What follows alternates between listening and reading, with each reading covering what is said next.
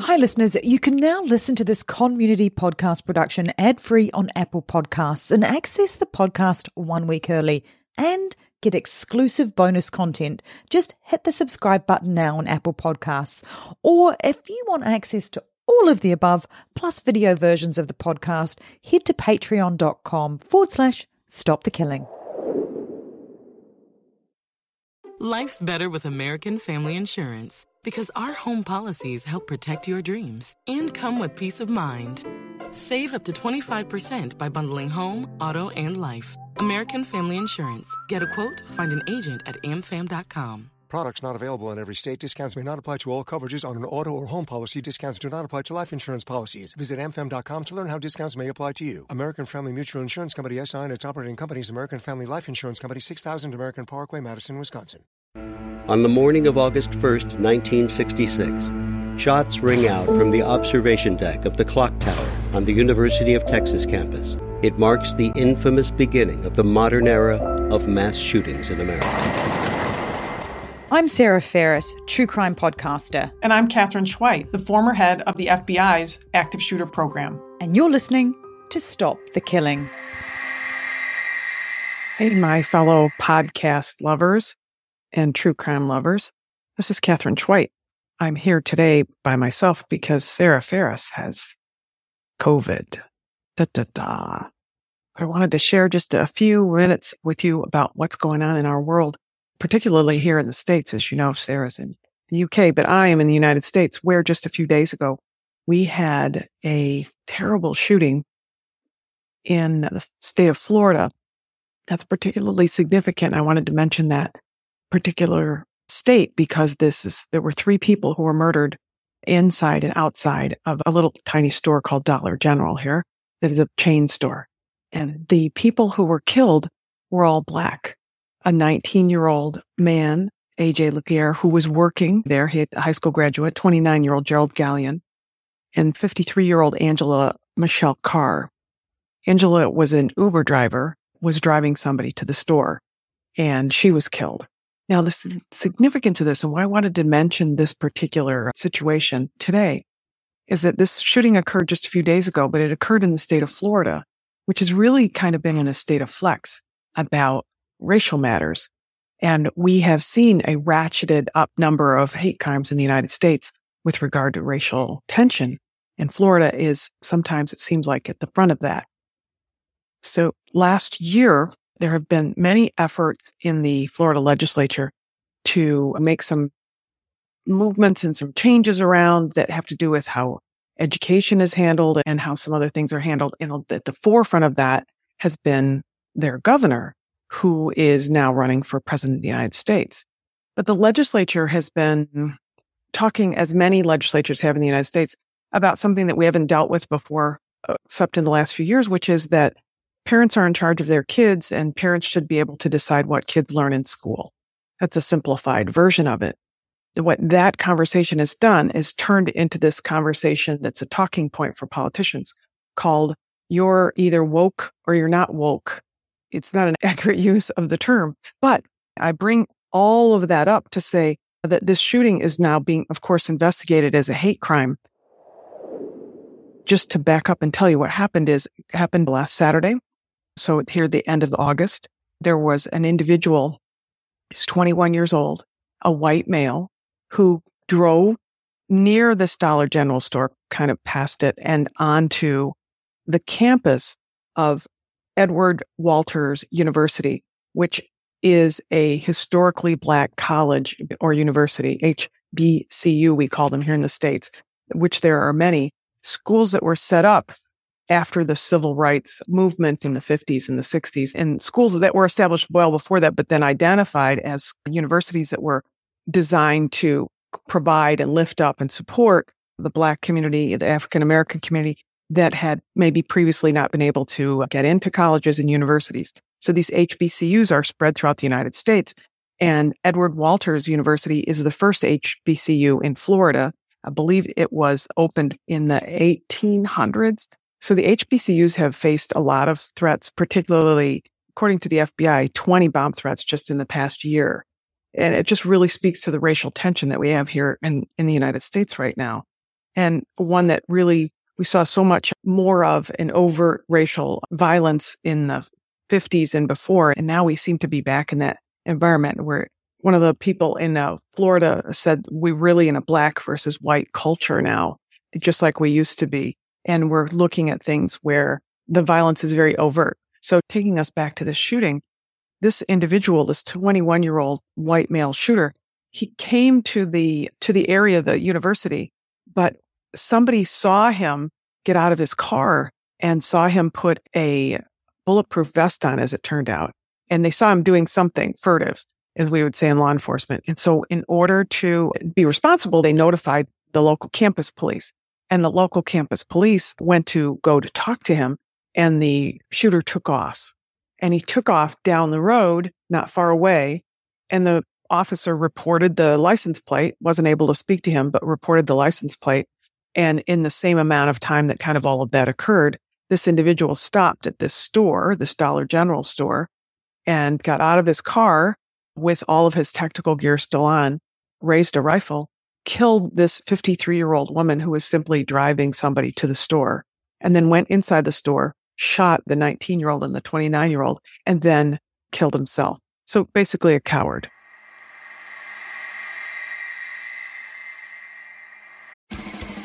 Science, science, science! Science, science! Hello, podcast fans. Want to get weird with us? Come check out the Mad Scientist Podcast. We're a weekly show that looks at the history, philosophy, and hard facts behind your biggest paranormal questions. Did the government really pay for a psychic spy program? Yes! Is it true that surgery got its start in grave robbing? Yes! Can a roller coaster really kill you? Legally, we can't say so for sure, but sometimes, yes!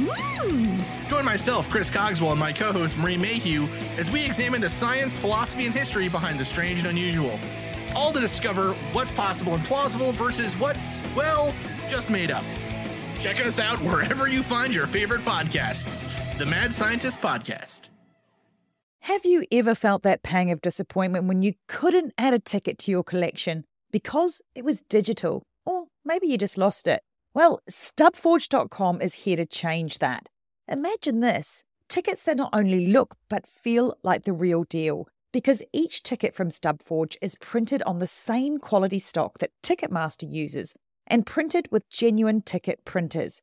It's like holding a piece of the concert, the game, or the show right in your hands. But StubForge isn't just about replacing tickets. With the easy-to-use interactive designer, you can create custom tickets for anything, from concerts to sports games, pregnancy announcements, or parties. Why not make your invitations stand out with tickets that are as unique as your event? And if you're trying to complete a back catalogue of missing tickets, StubForge offers bulk discounts to make it both easy and affordable. With StubForge, you can once more give your loved ones physical tickets and see their eyes light up instantly at the best gift you can give.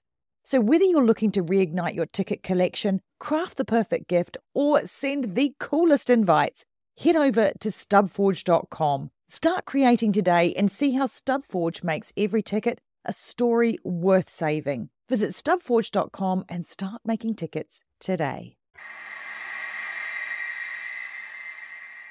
The shooting itself is sad, but it's a bigger picture, and that's really why I wanted to mention it to you today, because it's something that we want to follow as an ongoing and increasing violence that we've seen, particularly towards the Black community.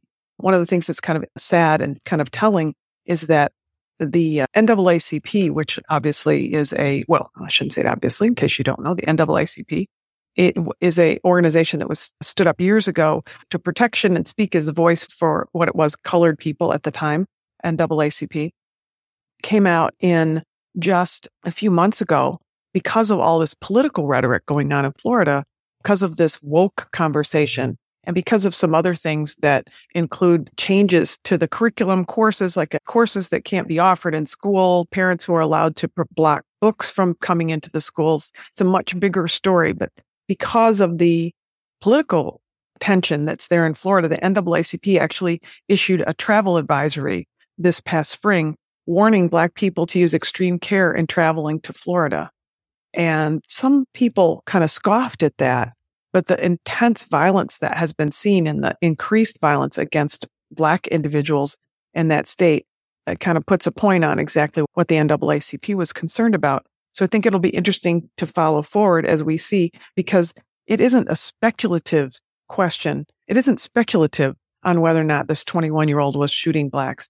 He, in fact, planned to do this to this type of community and may have, in fact, ended up shooting up that HBCU, that university campus, but for the fact that some alert students notified their security officer, and the security officer essentially kind of ran the guy off by trying to approach him.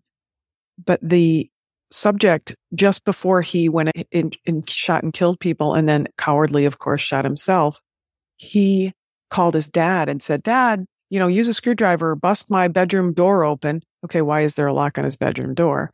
Bust his bedroom door open and go look at my computer. And he had his own letter indicating that he was going to kill himself. And then also a big long screed talking about how he was basically just a big racist and he was a white supremacist and he admired all the other white supremacists who had gone out and killed people. And he had, as it turned out, on his rifle, little swastikas painted on his rifle. So he's just kind of a very lost kid who bought into this rhetoric of hate, and was a proud white supremacist. So my closing thought about where we are now is we have a dead shooter and we have 3 people whose families are never going to see them again. And it was all fueled by hate. So think about who you know and who you're around who spews hate, because hate turns into this kind of violence.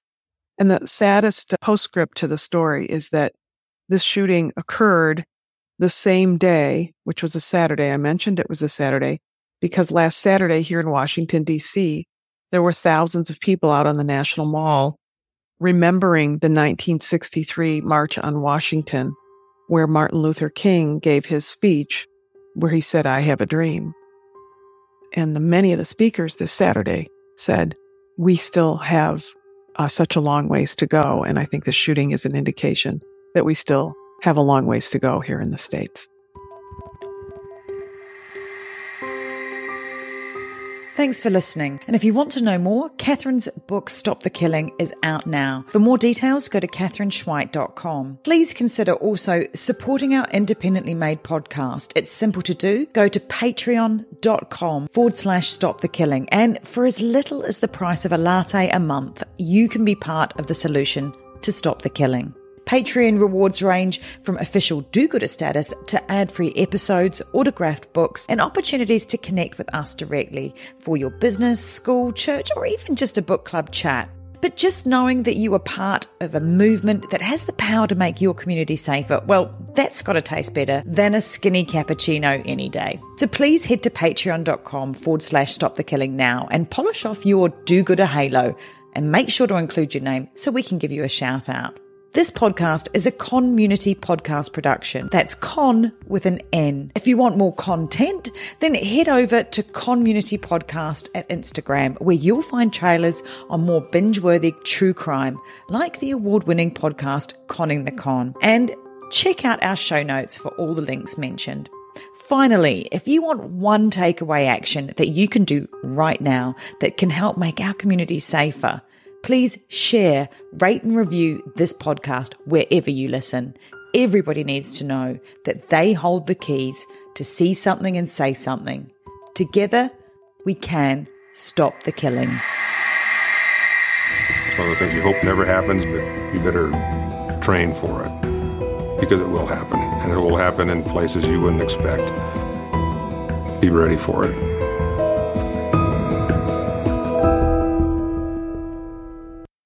Hi, I'm Matt Harris. Seton Tucker and I host the podcast Impact of Influence, which for 2 years covered in depth Alec Murdaugh, who was eventually convicted in 2023 of murdering his wife Maggie and son Paul. That story continues to evolve, and we will cover that. Plus, we will tell you stories of other true crime events that have happened in the South. Please join us on Impact of Influence. And give us a follow on the Impact of Influence Facebook page. From DNA testing to the Dixie Mafia, Crime Capsule brings you new stories of true crime in American history. I'm your host, Benjamin Morris. Join us for exclusive interviews with authors from Arcadia Publishing, writing the hottest books on the most chilling stories of our country's past. You can find us wherever you get your favorite podcasts or on evergreenpodcasts.com. Crime Capsule. History so interesting, it's criminal.